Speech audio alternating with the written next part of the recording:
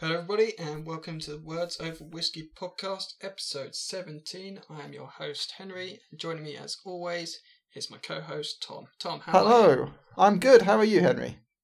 I'm good, thank you. I've been enjoying a nice bank holiday. The sun is shining. It's been quite a mixed May, so to have some sunshine on a bank holiday is really rather nice. Speak for yourself. I've been at work. Stuck inside. Without a single customer in sight. Just the way I like it, actually. Well, that's unfortunate. Oh well, you can relax and unwind now with a good glass of whiskey. So, yeah.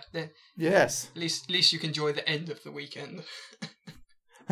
That's true, and at least I got the rest of the bank holiday off. Speaking of the whiskey, though, can we move on to it? Because I am looking forward to this one. Yes. So, today we are going with a bit of peat. We are trying the Connemara peated single malt Irish whiskey, and according to the box that it comes in, it claims to be quite unique among Irish whiskies, and it claims to be the only one of its kind, doesn't it? Only one of its kind. And I did do a very quick search before the podcast, and I could not find another peated Irish whiskey. So quite possibly the claim is right. Maybe if I did a bit more digging rather than a quick 2-minute search beforehand, I might have come across something, but as far as I'm aware, their claim is true. So, I have to admit, it's been a while. As you know, I really like peated whiskies, so I'm looking forward to this. I know, you're kind of the opposite side of the spectrum to me. I kind of prefer ones which aren't dominated by smoke and peat, whereas you kind of quite like the bite that they provide, don't you? I do like the bite, although it might just be me being typically contrary and difficult. So I thought this would be a good interesting one to try. I think I'd seen it on a video talking about Irish whiskies where they were trying various different ones, and it wasn't one I'd heard of, and the fact that it was a peated one sounded quite interesting, so hence why I suggested it and thought, I've just got a bit of peat. Tom would probably quite like that and fancy giving that a go, so here we are. Yes, I'll dispense with the jargon from the back of the box. I won't bother with that. But so we'll just jump straight into the tasting. You good to go? I've already poured it. I'm sorry, Henry. I can't wait. Don't worry. I'm going to do a nice bottle open. Very satisfying. Oh, that was quite. You did quite well on yours. You did well on yours. I couldn't get my cork to do a nice pop. Yeah, I kind of like the top. It kind of looks a bit like almost a bit like a gold coin, doesn't it? It looks like a bottle cap, in my opinion. Almost expected beer to come out. Oh yeah, I see what you mean. Yeah, kind of like almost like a golden bottle cap. But it's... Golden bottle cap. Oh yes, I can smell that peat even before I've poured it into my glass. You might regret this, Henry. Yeah. I've been thinking I do need to try a few more peated whiskies recently, particularly like a few scotches. Particularly some of the Islay ones, I think would be worth me giving a try, just to see if my palate's evolved and if I actually... I volunteer to try them with you. Oh, how very noble of you. I know, the sacrifices I'm prepared to make. I can... I'm not even like holding the glass particularly close to my nose, but I can definitely... you can really smell it already.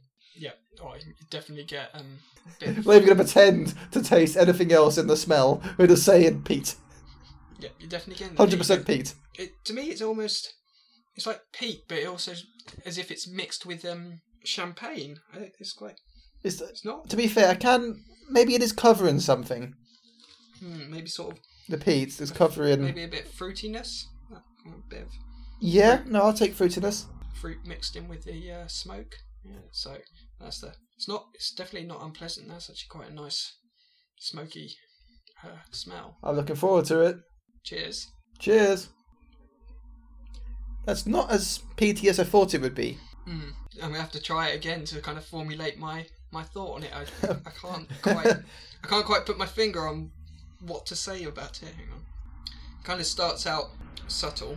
Kind of quite smooth, almost like something I'd expect from like Tullamore or other Irish whiskies. Kind of like that smoothness that I kind of come to expect from them. But then as soon as you swallow it, it kicks you. It's like a punch in the face, isn't it? Yeah, I can really feel it right at the back of my throat, like that kick of peat. It's, I have to admit, I can already feel like the warmth spreading throughout my chest. It's. This is like a blending of your favourite whiskies and my favourite whiskies, kind of like merged together, like a meeting ground. The best of both, with the smoothness to begin with, and then the kick of the peat. Yeah, I find kind of if you hold it in your mouth, it does have that smoothness like that I expect from other. Like I said, like I expect from like other Irish whiskies. They're quite smooth, but then yeah, as soon as you swallow it, that's where the peat kind of it really kind of kicks you at the back of the throat. It's not unpleasant. It's very warming as it goes down, but again, yeah, kind of difficult to put my finger on a flavour apart from peat though. That's the shame. I think there might be some sweetness in there. I can taste a bit of sweetness. Maybe a bit of like fruit, kind of. Yeah, some kind of citrusy sweetness. Followed by the smoke. I think whatever we can taste, we forget as soon as that smoke hits us. Yeah, that's the thing. We're like, oh, that's smoke.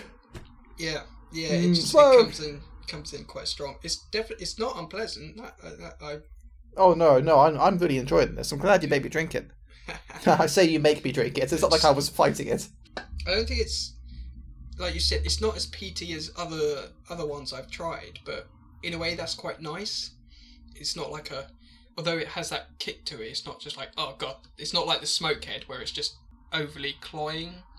In a way, it's not too much. I like that. But yeah, I know you do like heavy Smokehead and heavy peated ones, but it's very warming though. I do quite like that. It's very I can just feel the warmth spreading throughout your chest. But what do you think overall, Tom? Would you happily drink that again? Oh yes, 100%. If you recommended this to me in a shop, Henry, I'd be very happy with you. If you were working there and you recommended it. Good. Right, are you ready for a bit of whiskey trivia? Oh yes. So Tom, hit me with trivia. I think it's well established on this podcast that both me and you are big lovers of story. Oh, story? I thought you were saying Dory. Yes, we're talking about Finding Nemo on this podcast. I know, I was getting very confused. Like, what does Dory have to do with whiskey? No, story. Actually, is that why he's so forgetful? He's just drinking whiskey constantly off screen.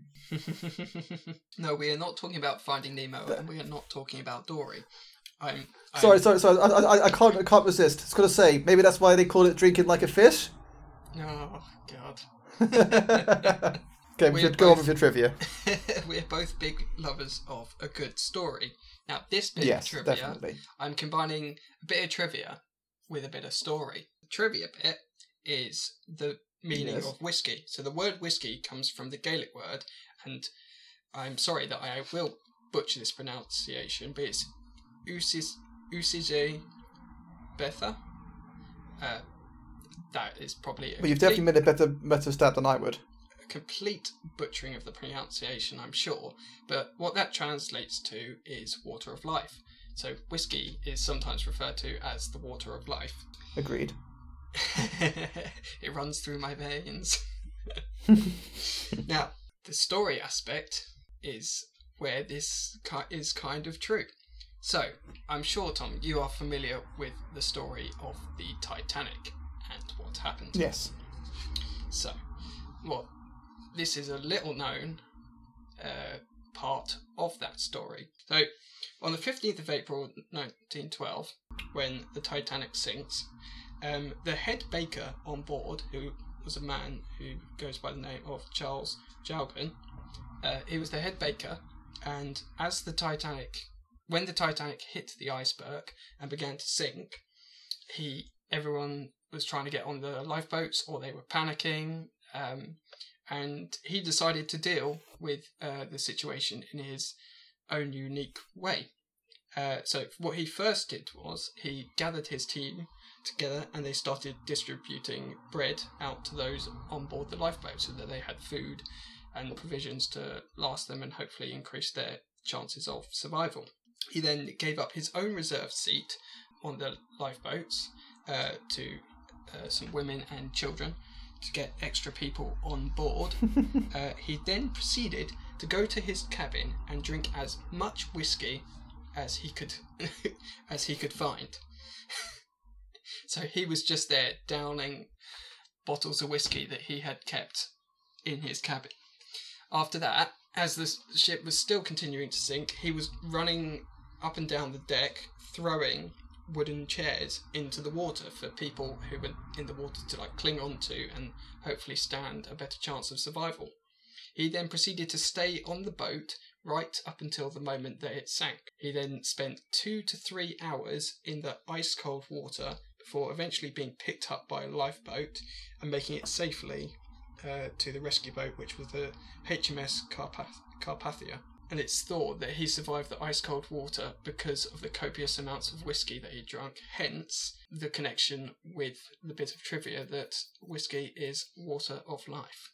Some people dispute that it might not have been that, but the legend of it goes was that the whiskey kept him warm and was a contributing factor to his survival. Regardless of whether or not it saved his life, this lifeboat would have pulled this guy out the water who was absolutely wankered on whiskey. Like, good news, we're saving your life! Oh, yes, great! Yes, all party! Well, apparently, according to one source, he did not actually remember much of the incident, but he had an absolutely stonking hangover.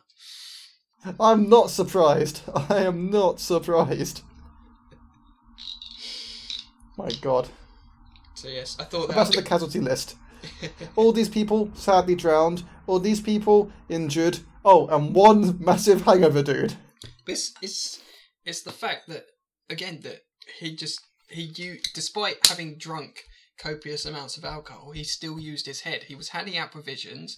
He was throwing out these chairs in order to try and help increase people's chance of survival. And then he just had a good old drink afterwards.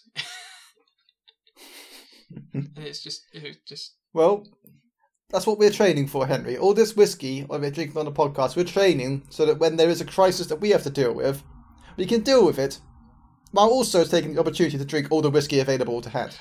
I seriously hope I'm not on a Titanic-like boat anytime soon. Oh, of course. But if we were, the thing that we know to raid part the of the bar ship first. that's most at risk. Sorry? If we hit the bar first, yes. Yeah. If we were on the Titanic, the part of the ship that's most at risk is the bar. not the passengers, not the kitchens, the bar.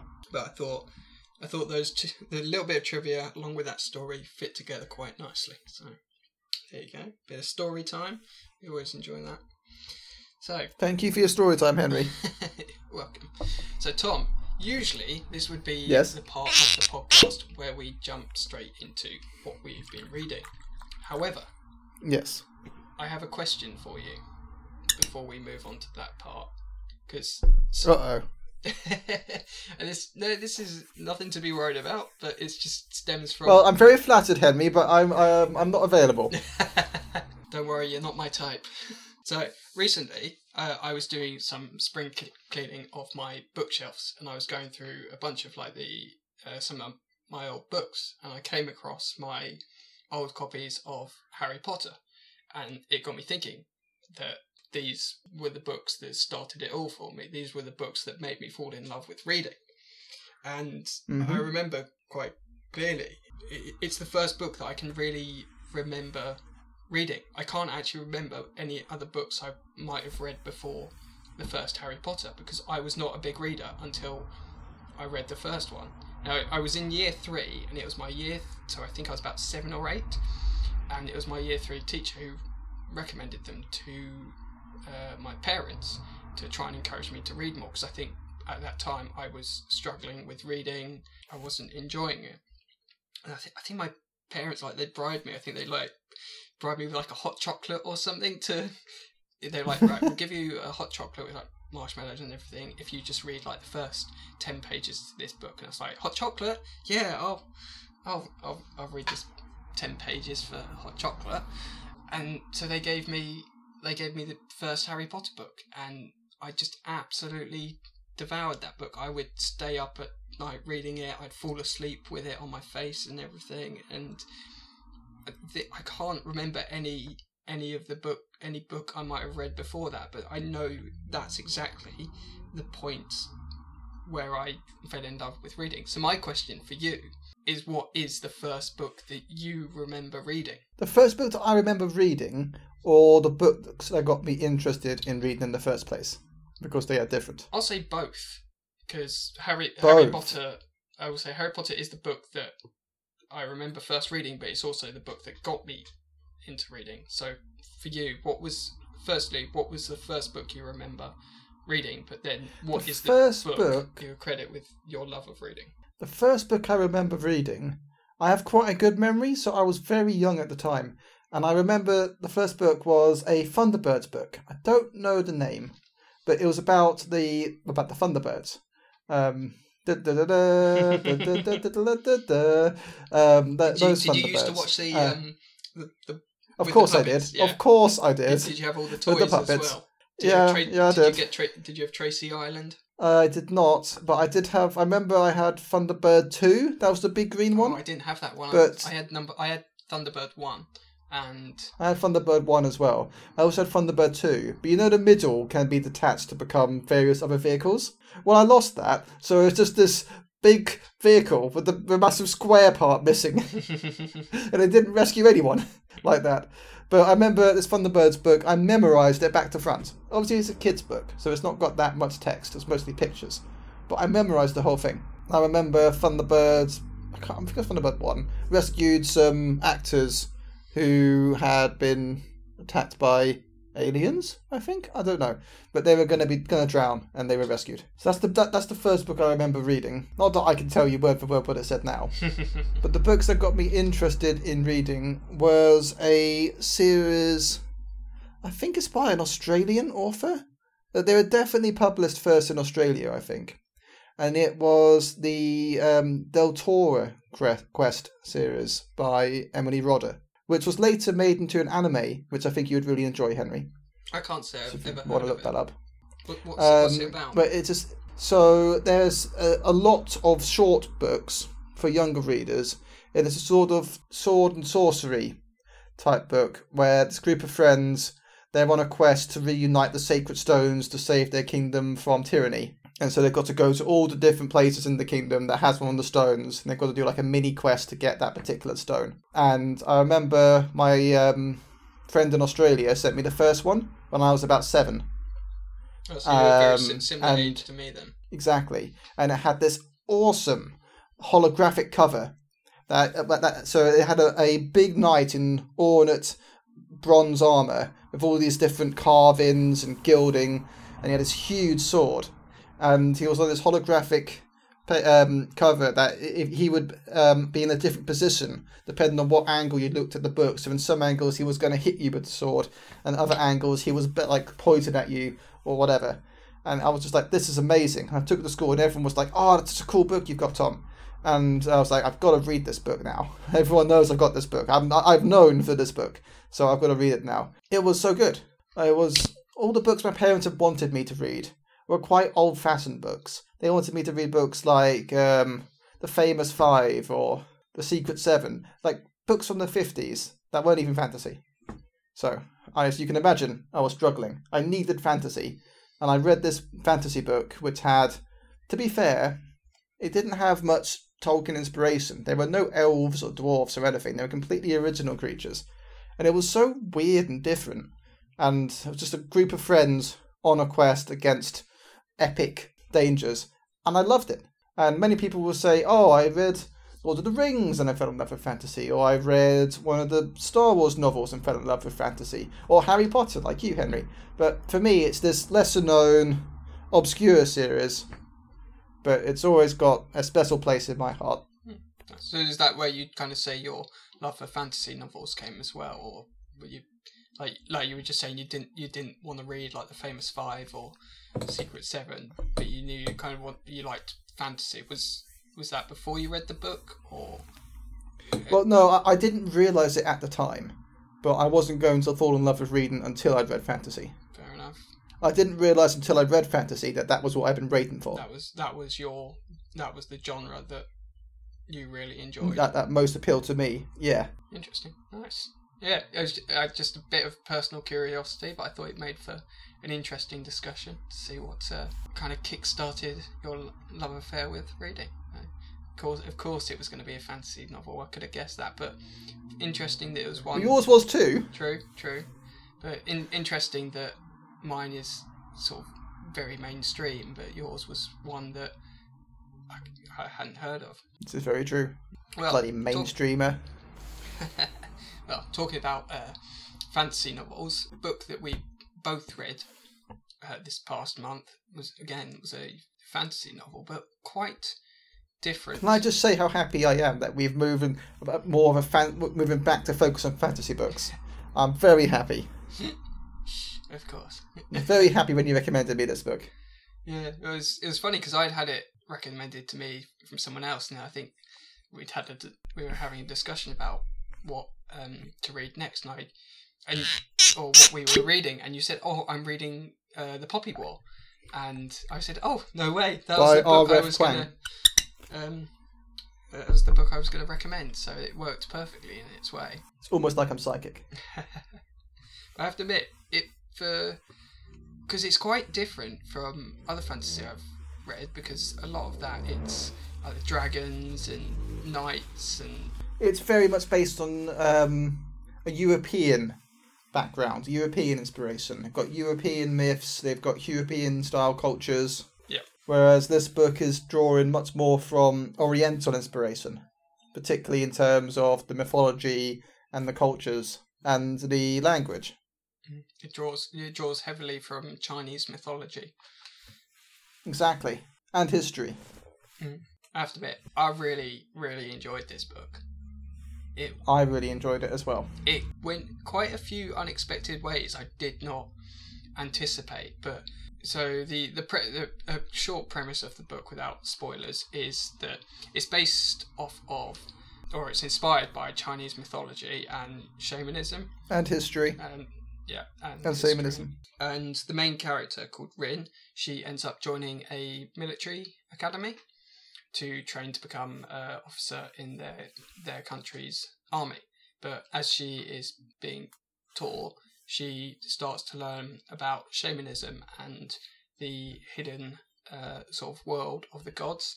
Like, a lot of people in this country don't believe in the gods or don't believe that they have any impact, and through her studies and sort of her journey, she begins to uncover more about the gods and their sort of connection to shamanism, and the story kind of progresses from there. But it was darker than I thought it was going to be as well. It was quite a few. I knew it was going to be dark because I'd read a review before reading it, and the major theme of the Poppy War is the horrors of war. So I knew that if we wanted to show that, it was going to be dark. I must admit, it went even darker than even I expected, actually, now that I think about it. Even I thought it went, okay, they went there once or twice. But I think that worked. I think in the setting, I think that worked. Yeah, because I went in almost completely blind. I'd had it recommended to me, and I knew it was kind of based off of Chinese history and mythology, but I did not know much about the book. But when you were reading it, you said, I think you'll really enjoy this, and it's really good, and I completely agree. It had me hooked from start to finish, because a lot happens in it. There's trying to avoid spoilers, but a lot of it, a good chunk of the book follows her time at the military academy. But then, of course, it's quite fast paced, isn't it? Yeah. They get a lot done very quickly. Yeah, a lot gets covered, and of course, as you can expect, it's about conflict. So of course, conflict does ensue, and a good chunk of it is taken up by conflict. But there's just the sort of the combat as well. I love how it's described, because particularly in certain sections of the bit where they're talking about the training academy, they talk about like the hand-to-hand combat and the different combat styles, and just in my head, it reminded me of like martial arts films and everything, which I thought was really cool. Like you could It's just definitely, I think, was the intention. Yeah. I definitely think that was the intention. But I felt like I could picture it so well, and I thought that was just testament to her writing, that you could picture perfectly what was going on. Even like later on, where they're talking about the war, and as you said, it does talk about the horrors of war, and you can imagine it quite vividly in its way, and it does impress upon you like how dark combat can become at times. Exactly. But what I'll also say is one of my particular favourite parts was the magic system. So I think we'll say it was very original. It was. I haven't seen anything like that before. I'll say we're gonna stray into spoiler territory here now. Yes. Which Yes, is a bit, it might be spoilers. Say before that, great magic system. Like you said, never seen anything or read anything like that, like this system beforehand. I love the originality of it. I thought it was very well crafted. So yeah, that was a good bit. But yes, going into spoilers, I loved how it's their powers. They have to take like psychedelics to connect them to the gods to then be able to draw out their powers, which I thought was really interesting. The fact that it gradually begins to corrupt them, but it can't kill them. Not just the psychedelics, but the actual power itself will corrupt them in the end. And the fact that they, in a way, they become like a conduit for the destructive force of the gods. But and if they get to such a corrupted state, they become almost like a uncontrollable demigod in a way. Exactly, and they have to be locked away. Yes, in this supernatural prison. Yes. God, could you imagine the bit where they go to try and free some of them to get them to help in the war? Could you imagine if I was going to say, blimey, they can't be spending the next book trying to mop up everyone if they release them, but it was only the one who got released. Spoiler alert. We did put a spoiler warning beforehand. Yes, we did, didn't we?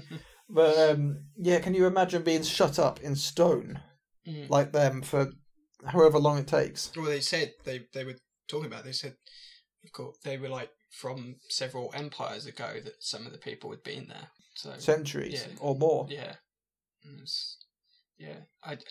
But my only gripe with it is that they focus so heavily on the Phoenix God that I never really felt we got to know any of the others, because they talk about 64 gods within the pantheon, and they only briefly mention half a dozen. There was like a boar god and a monkey god, Phoenix, a god of shadow. You're right. I didn't notice it at the time, but they didn't really have time for world building. We saw enough of the world for the story, but I felt we could have seen more of the gods, as you say, of the different areas they live in before the war starts.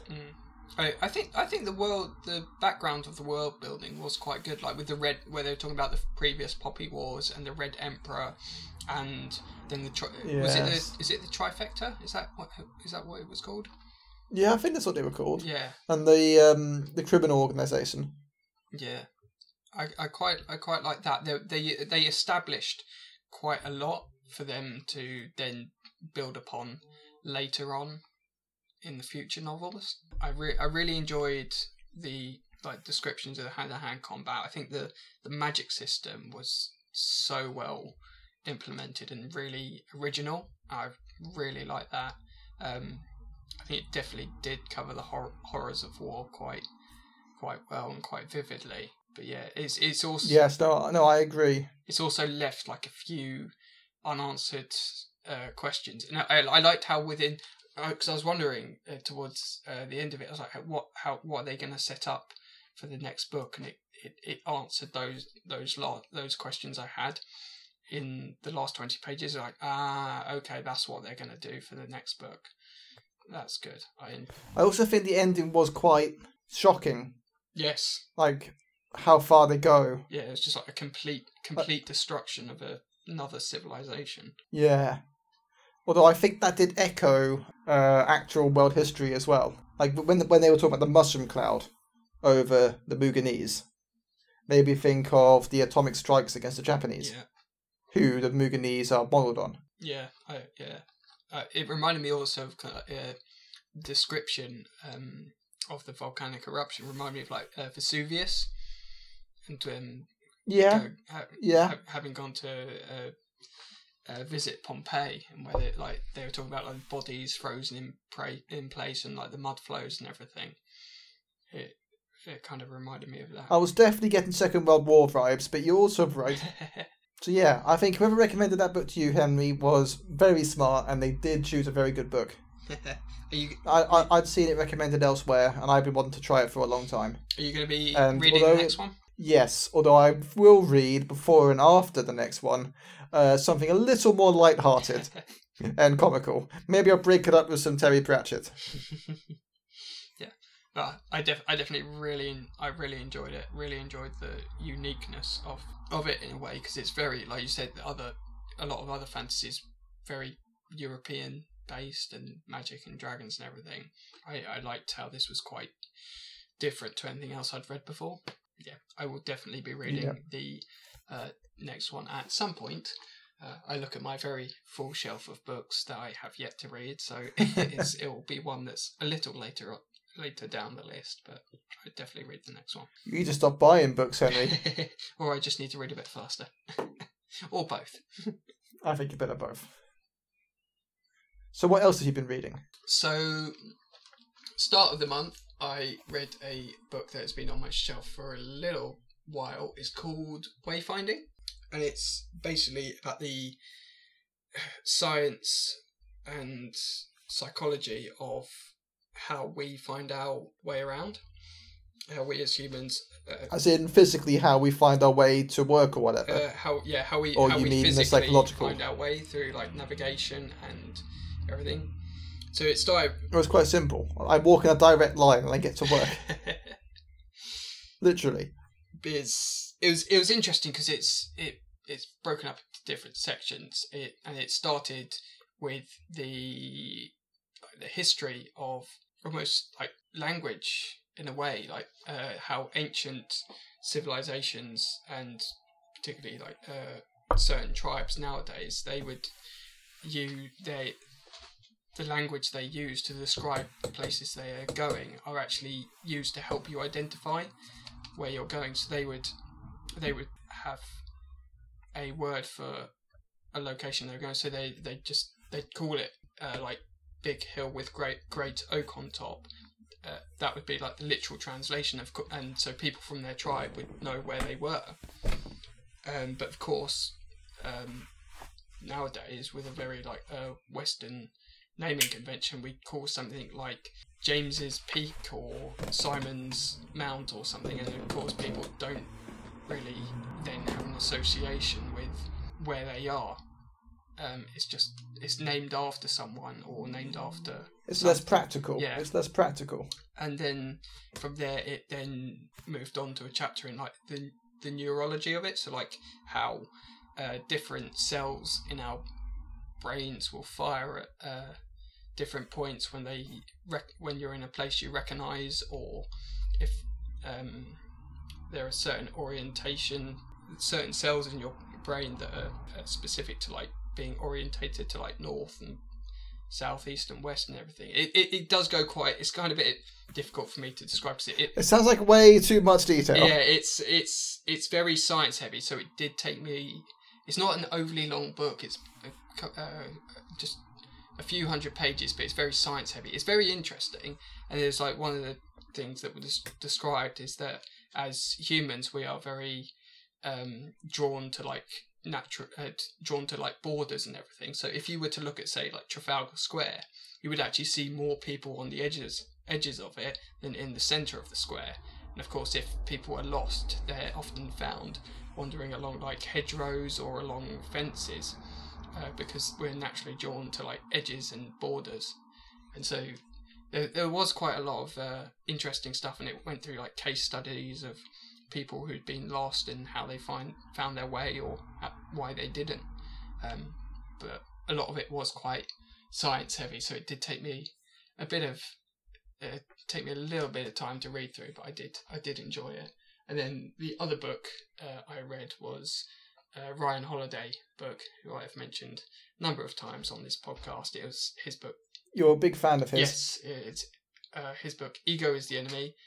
I won't bore you with the details because I know you don't enjoy those, but I will say what I love about his books is how well he illustrates his points with with examples of what other people have done.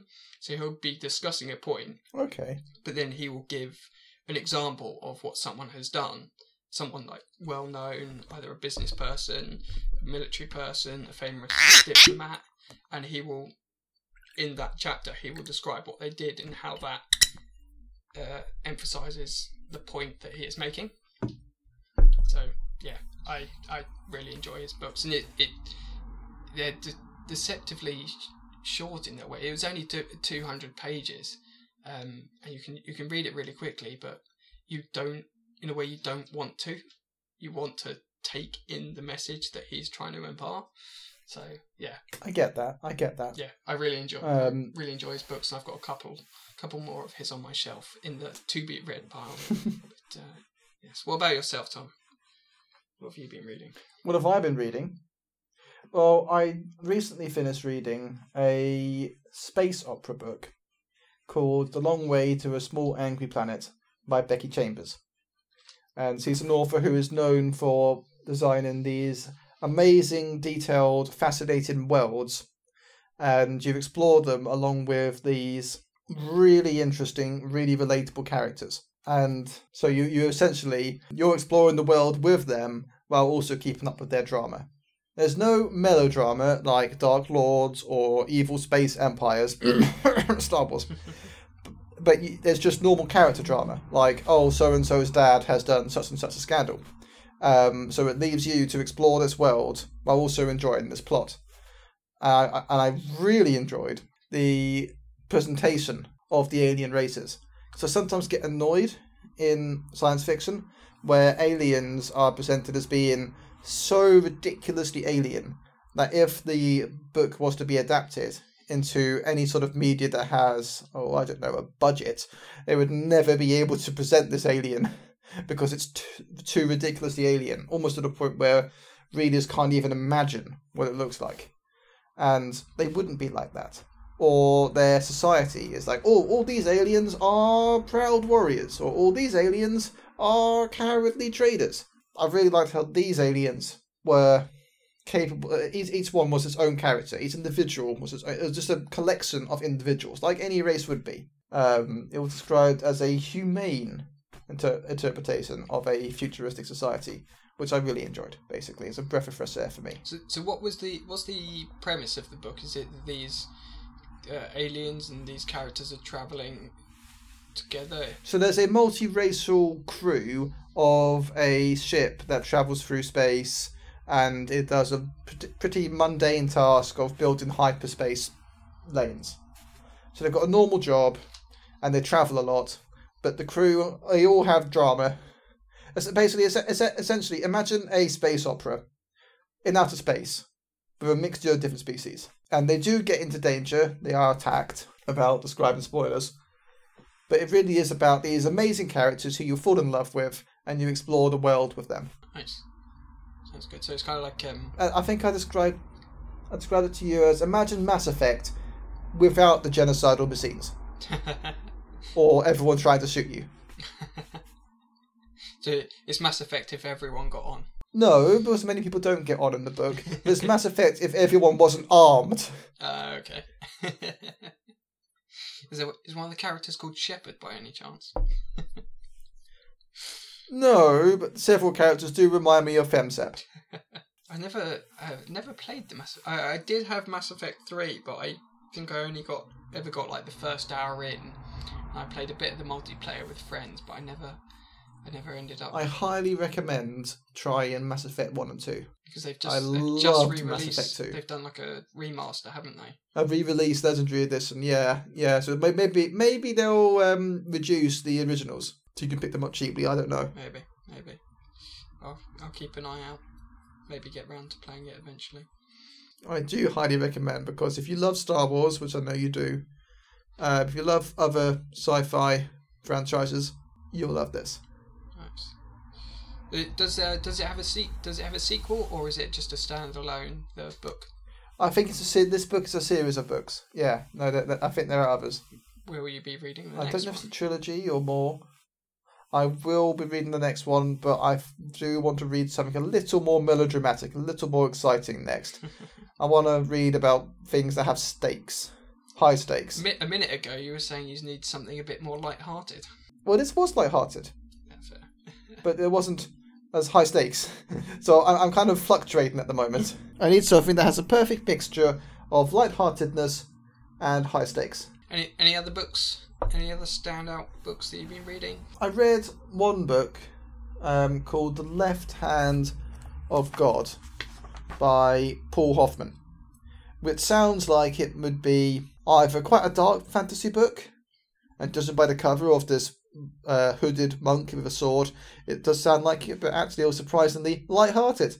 And its depiction of a holy war had high stakes, so it was just what I needed. You should have read that one after the Poppy War and after your space opera book. Then it would have been perfect. Well, I read it right in the middle, so it was perfect. It was perfect. That's exactly what you were looking for. It was, and I loved the simplistic writing style. Simplism, if that's a word. Simplisticness. Really, I really enjoy something that's not pretentious. Simplicity. Thank you, Henry. I enjoy things that aren't pretentious. They just are functional, and I love the writing style because it spoke to me on a personal level, if that makes sense, because of it. Nice. What was the premise? So it is just a book about like a holy war. Or... So it's a book about a 14-year-old boy who's been trained his whole life to kill, who decides to run away from his masters, and he gets up to all sorts of shit, basically. And it's about his story. And he goes through some shit. As you'd expect. As you would expect. But I could never really work out whether it was an entirely fantasy world, called a secondary world, or if it was alternate fiction. Because although there's plenty of stuff that I didn't think would happen in our world, although no actual magic at all, there was also plenty of stuff that I'm like, well, that city exists. Vienna is a real city, or Memphis is a real city. But it was never the seat of an empire, so I was very confused. So it's almost like a alternate reality or alternate version of Earth. Yeah. But it was similar enough to Earth to make me question it, but not quite similar enough for me to go, yes, definitely alternate reality. I thought at any point someone might go, oh, I got magic. But I guess that didn't happen, so... Also, if I think it did present it like that. Someone just pops up, hey, I got magic. That would definitely be a very funny introduction. What about the coming month? Any books? What books? Well, I'm waiting for you to tell me what we're reading for next month. Now that's where I've come up short. I'm afraid. To be fair, I have completely forgotten to think of a book for you as well. Don't worry. I think we both have plenty of books to be reading at the moment, and yes, I think the next two books I am planning to read are going to take me quite a while, so I think they will see me through most of next month. So even without a recommendation from you. Well, before we do a recommendation, my friend Dan recommended a really good idea. Oh yes. We could find a book that we've both read in the past, like, for instance, Harry Potter, reread it and say what we think about it now. I'll tell you the perfect book, I think. Yes? Lord of the Rings, because I haven't read it for probably a decade, so... me too. I would be very much up for rereading that. I think. Yeah. So what? All three or Fellowship of the Ring? Just Fellowship. We'll start with Fellowship of the Ring. Because. Okay, that's fair. Because I think it's. And then we can read through that, and we can both say what we think. Yes. And what Game of Thrones after that?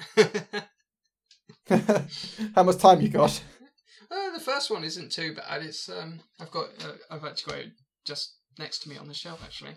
The first Game of Thrones is it is actually longer than I thought it was. it's just how long? About 780 pages.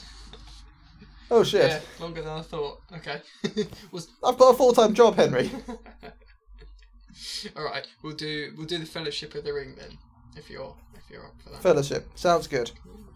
Well, apart from that, have you got any other books that you're looking forward to reading next month? I haven't decided yet. We'll see how it goes. Every time I look at myself, I see a new book where I'm like, have I read that? I don't think I've read that. I must read that. Yeah, you need to organise your shelves into what you have and haven't read. I keep meaning to organise it, and I keep forgetting. There you go. You can do it on your Monday off. Oh no, I'm going to be very busy doing not much. Have you watched anything interesting recently, Henry? Yeah, that's the perfect question. That's a good segue. Castlevania. Oh, I've seen it too. I know. Oh, fancy that. So, season 4. We haven't scripted this at all. No. Is it 4th season? I thought it was the 3rd season. No, it was the 4th and final season. No, it is the 4th. It is the 4th, isn't it? Yeah. I'm sorry. Season 1 and 2 kind of blur into one. Well, because they're both quite short. They were only each about 4 episodes, whereas the later seasons were longer. That makes sense. Well, okay, so spoiler free. What did you think? Discussing first. I loved it. I love that gothic vibe. What did you think? Oh, I agree. It was such a good sort of finale and wrap up to the season as a whole, and just the action, the voice acting, the animation, it just looked so good.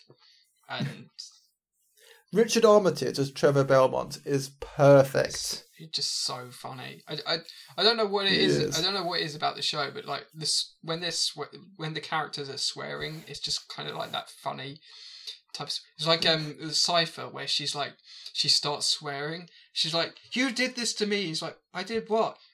I never used to say shit," and everything like that. And now you turned me into a person who says shit. Yes, and it's like, I've hung around with you too long. And then the monsters are trying to attack them. She's just like, "Oh, fuck off!" I'm trying to have a conversation. Yeah, and she just obliterates them. She's just furiously swearing at anyone and everything. It's like, it's perfect. The characterization is perfect. Yeah. I love the way she uses. I love the versatility of her magic as well. Just the way she is very smart in the way she uses it. Yeah. She is almost overpowered, I would say, to be honest. Oh yeah, she's incredibly overpowered. But I just love the versatility of the way she's particularly the ice, where all these monsters have circled around her, and she just creates this sort of almost like a blade saw of ice just spinning in a circle around her, and it just takes them all out. It's just, I think it's just really clever how she uses it. Just so many other shows, it's just, fireball, yes, I chuck a fireball at you, and she's just like, I'm going to launch ice spears, and then I'm going to I'm then going to use the fire as to fly me through the air and everything, and yeah. I'm going to use the ice as a platform to bounce off, and then I'm going to turn the holy water into ice and fire it at you, and then it's going to burn you while it freezes you, and yeah, very versatile. But I also like Belmont's sheer skill. Yes. He has no magic. He has no enhancements. He's not a supernatural creature. He's just a really, really well-trained dude with some good weapons and techniques. And he just holds his own really well. While also moaning about everything. Just constantly complaining. It's just like, I'm so done. Yeah. She's like, I'm so done with this shit. I'm so fucking done. I'm just gonna fucking kill you again. I love that bit. I still think my favourite. I think because I've been watching it, and I went back and watched a few old clips on YouTube, and then of course the stupid YouTube algorithm, all it was doing was recommending Castlevania clips to me, and then one came up which was from season 3, and it was like, what the fuck is toilet paper? And I was like, oh, I forgot how good that line was. Do you remember that bit at all? Yeah, I remember that. That's season 3. The judge, yeah. Saint Germain just goes, oh, maybe I want to speak to someone who knows what toilet paper is. What the fuck is toilet paper? It's Chinese. Yeah. Oh dear. Yeah, there's so many good quotable lines from the show as well. Oh, to be fair, watching that during lockdown, what the fuck is toilet Yeah, paper? I know. While everyone was fighting over the toilet paper, it's like this is the future of mankind. We won't know what it is. Everyone will have all of it. Someone will have all of it. Castlevania predicted Corona. Yeah. Oh man, can we talk about the spoilers yet? I'm happy to move on to them if you are. Well, up to you. Up to you. Is there anything you want to say for the pre-spoiler discussion? I think I've. So, should we actually say something about the show rather than just fanboying over it? Okay, so for those who don't know, Castlevania is originally a video game that follows the vampire hunter Trevor Belmont as he seeks to hunt down and take out Dracula. And Netflix turned it into a animated show, and it's really, really good. I think that kind of sums it up. That sums it up. Amazing Western animation, amazing voice acting. That's all you need, really, actually.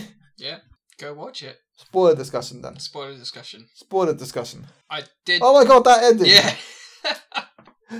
I did not see that plot twist coming with Varney turning out to be not a vampire from London, but he is actually literally the embodiment of death. Of death. And yeah, that I didn't see that coming either. That was a crazy reveal, and that final fight was just epic, like magical. It just pure visually stunning and so good, so good. But I must admit though, when Trevor shows up at the end and falls off that horse and looks up into Cypher's eyes, I honestly thought he was going to say beer. I honestly thought he was going to say that instead of hello. Just make a massive fuss about beer in season 3. Like, he just never mentions beer again. I was quite disappointed. Yeah. Another, I just like the Camilla fight as well. That was so good. Oh, that was good. She was so powerful. I think she could have taken on Dracula. Well, she was kind of, I think in the previous season, she was kind of almost plotting to try and overtake him, wasn't she? Yeah, she was. I also liked the... Yeah, she was very powerful. The other vampire sister, where she what was it? She equipped her day armor, or like the armor. Yes, that was a good fight. The armor that protected her from daylight. And I was just like, she looks like a Dark Souls boss or something like that. It's just so badass. Yeah. When I saw her in the trailer in the dark armor, I thought it was some sort of creature under the control of the vampires. But no, it was actually her in her armor. What I didn't get from that was like, why don't all the other vampires have that armor to protect them from like daylight? Well, if you remember from that scene, she calls for her soldiers to come out and help her, and they put on their normal helmets and pull down their hoods down. And as long as the sunlight doesn't actually touch their skin, as long as they're in some kind of shade, they're actually okay. Yeah, but the fact that her armor was basically near indestructible, why not just equip a bunch of the soldiers with that? And then they're not going to risk being exposed to sunlight and then fading away to ash because of it, and they're a lot less vulnerable to attack. I assume if they could do that, they would. I assume for plot reasons, but that armor must be very hard to make and maintain. Mm-hmm. So but yeah, I imagine if they could, they would.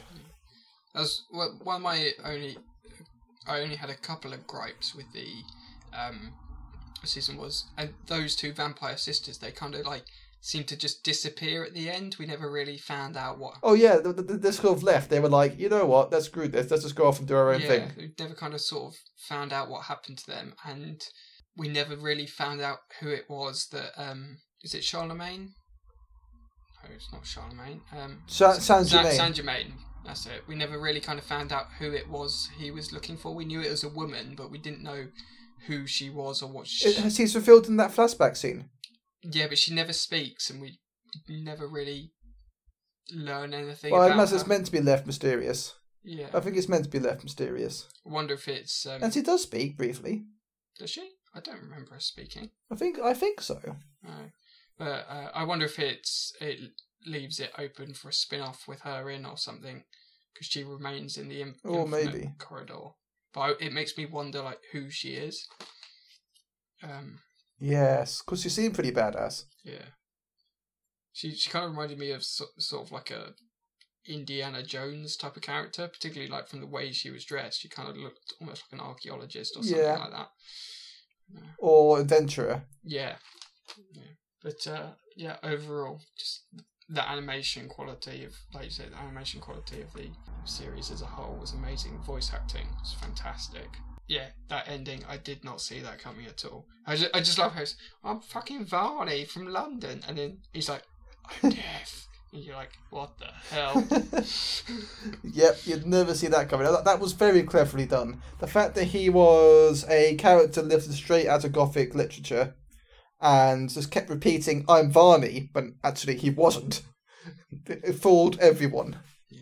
Like, he was the only character who insisted, I am Varney, I am Varney. And so no one really realised, wait, he's not who he's the only one who isn't who he says he is. Everyone else is honest with who they are. I just remembered another bit that I kind of feel like got a bit left open was with Isaac, where he took over over the vampire's castle with his night creatures, but then they never stopped. Yeah, never really said what he was going to do after that. I also thought having the redhead vampire commit suicide was a waste, because the whole dynamic between Isaac doing whatever the fuck he's doing, Hector trying to live a normal life, and this vampiress who might be wanting to plot revenge or come to terms with a new situation would be quite an interesting group dynamic and have lots of drama and entertainment associated with it. I think if they hadn't wanted to end the series, they could have taken that further. But I think because they were ending it, they were like, oh yeah, cut her off. Yeah. It's funny because in the season 3, she kind of tricked Hector and kind of forced him to like serve them. Yes. But then she kind of seemed a lot more like sympathetic to him suddenly in this season. He kind of seemed to have just forgiven her and been just like, oh, it's okay, it's all fine. You're like yeah, to be fair, I thought he would be a bit more bitter. Yeah, they seem to have somehow become kind of like quite okay with it and everything. They seemed like overly kind of like chummy in a way, just friendly. But I was like, yeah, it was what it was. But then it has been 6 weeks, but still. But no, overall a very good series, a very good season, and highly recommend people who haven't seen it to give it a watch. Anything else to say? Me too. Definitely pay attention. Not much, except I really am going to miss it. I think there are plans for spin-offs or other sort of. I think there was like talks of a Devil May Cry sort of Netflix animated show, which was somehow going to be connected to the Castlevania one or something like that. But interesting to see what else they come up with. Talking of like animated shows, have you ever seen Love, Death and Robots?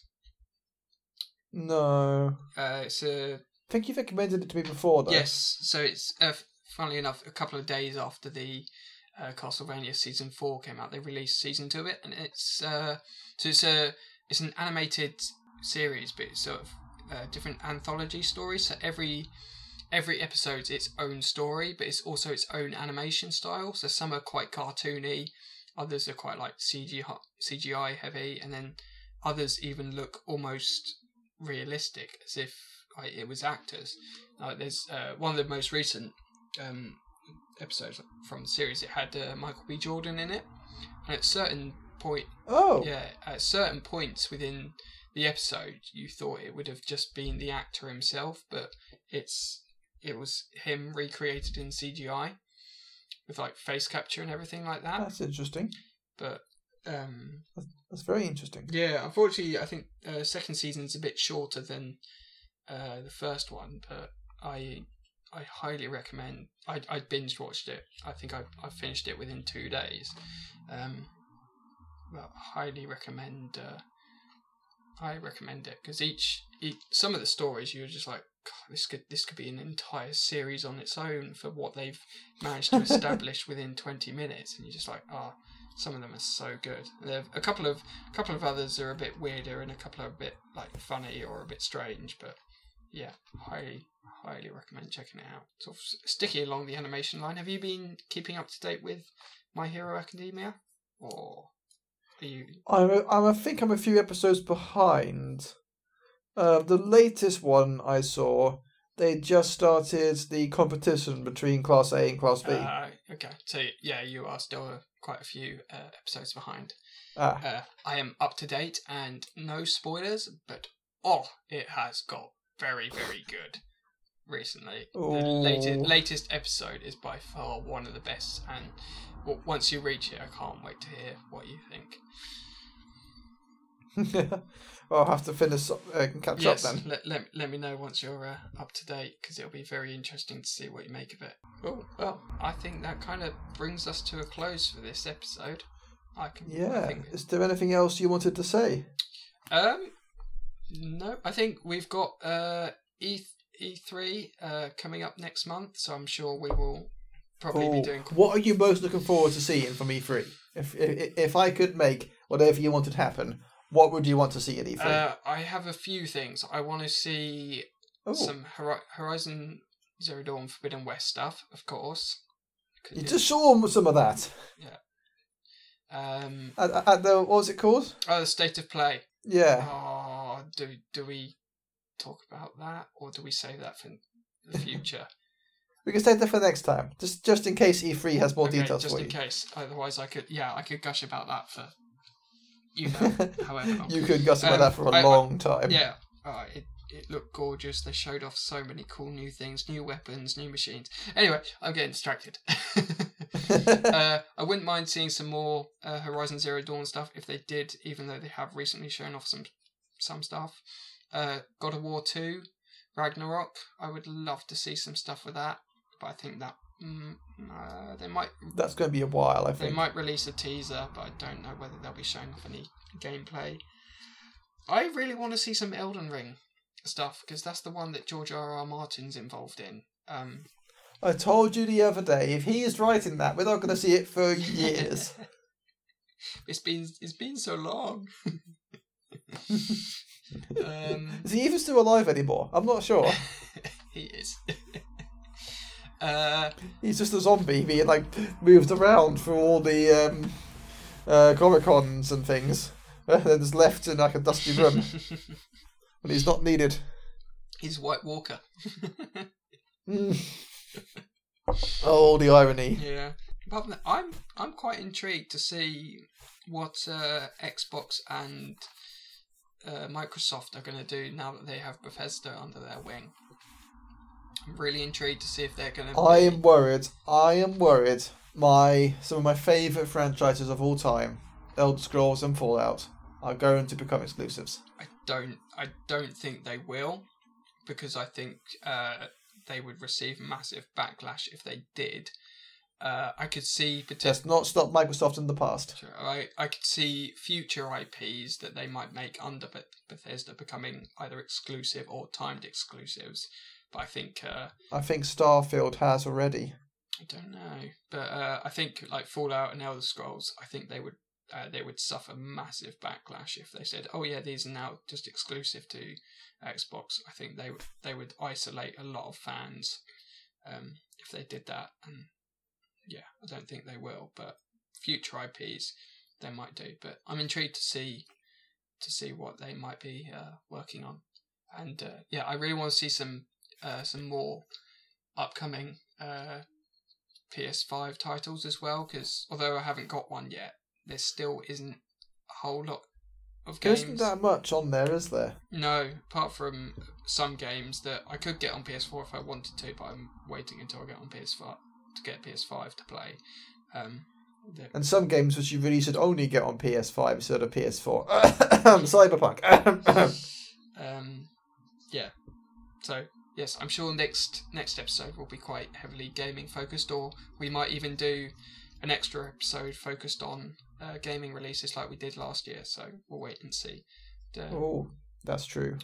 Anyway, so we've each got Lord of the Rings to read. I am planning to read the next Ken Follett book in the Fall of Giants series, which is Winter of the World. I am going to be reading that after I finish my current book, and I've almost finished Tools of Titans, which I've gradually been reading through since the start of the year. So my next plan is to read Mastery by Robert Greene after that. So, Tom, what's your next book on the coming horizon? The next book I'm reading, or the one I'm reading at the moment, is The Kingdom Beyond the Waves by Stephen Hunt, who is not your favourite author. Oh yes, of course. That's Court of the Air. That's the author of The Court of the Air, which is, I think we've covered before on the podcast, Yes. which might be the worst book I've ever recommended to you. Although, in my opinion, one of the best, but in your opinion, one of the worst. Yeah, I couldn't get on with it. There was just so much time. But it was interesting when I read the blurb of this one that you're reading now. It sounded completely unconnected. It sounded almost like a completely separate book entirely to the previous. Oh, in terms of storyline, yes. Although it is technically a sequel because it takes place after the events of the first book, it is its own self-contained story and will stand as and will act as a standalone novel. So in the same series, but it's effectively a standalone novel for all effects and purposes. So it's not really a book two. It's a kind of spin-off, or no, I wouldn't say it's a book two. I would say it's the same as those Joe Abercrombie books. Standalones. Best Served Cold, The Heroes, and Red Country. How, although they're in a linear sequence of progression of time chronologically, they are standalone novels. And although you do see characters from each book popping up, they're the actual storylines are unconnected. I would say it's very similar in style to that. Nice. Fair enough. Well, if you're enjoying it, that's always a good thing. Yep. Good. I'm very much enjoying it. Well then. You would hate it. Too many crab people and random things going on. Oh, there's dinosaurs now. Oh god. Anyway, Tom, you said that you have a quote for us to see us out of this episode. Would you like to read it aloud for us? The quote is, "The water was not fit to drink. To make it palatable, we had to add whiskey. By diligent effort, I learned to like it." That's from Winston Churchill. I was going to say, I think whiskey would always make water a bit more palatable. Not that I dislike water, but mix the two together. Well, I think maybe he was saying how he had to learn to like whiskey with watering down the whiskey. Quite possibly. Do you add water to your whiskey, or do you add ice at all? Of course not. If I need to cool it down, I use my frozen rocks. Oh, you've got the whiskey stones. I'm not going to judge anyone. Yeah, whiskey stones, sorry. I'm not going to judge anyone for the way they like to drink. I'm just saying that I like it neat. Whiskey. You're a whiskey Puritan. Whiskey extremist. And on that note, thank you very much for joining us on this episode, guys. We hope you enjoyed, and hope you have a nice bank holiday weekend, although this episode will probably come out just after that. But yes, hope you're all well. We're almost out of lockdown, so yes, keep well, keep safe, and things are looking up. Yeah, and we'll see you guys next time. Thanks for joining us. Bye for now.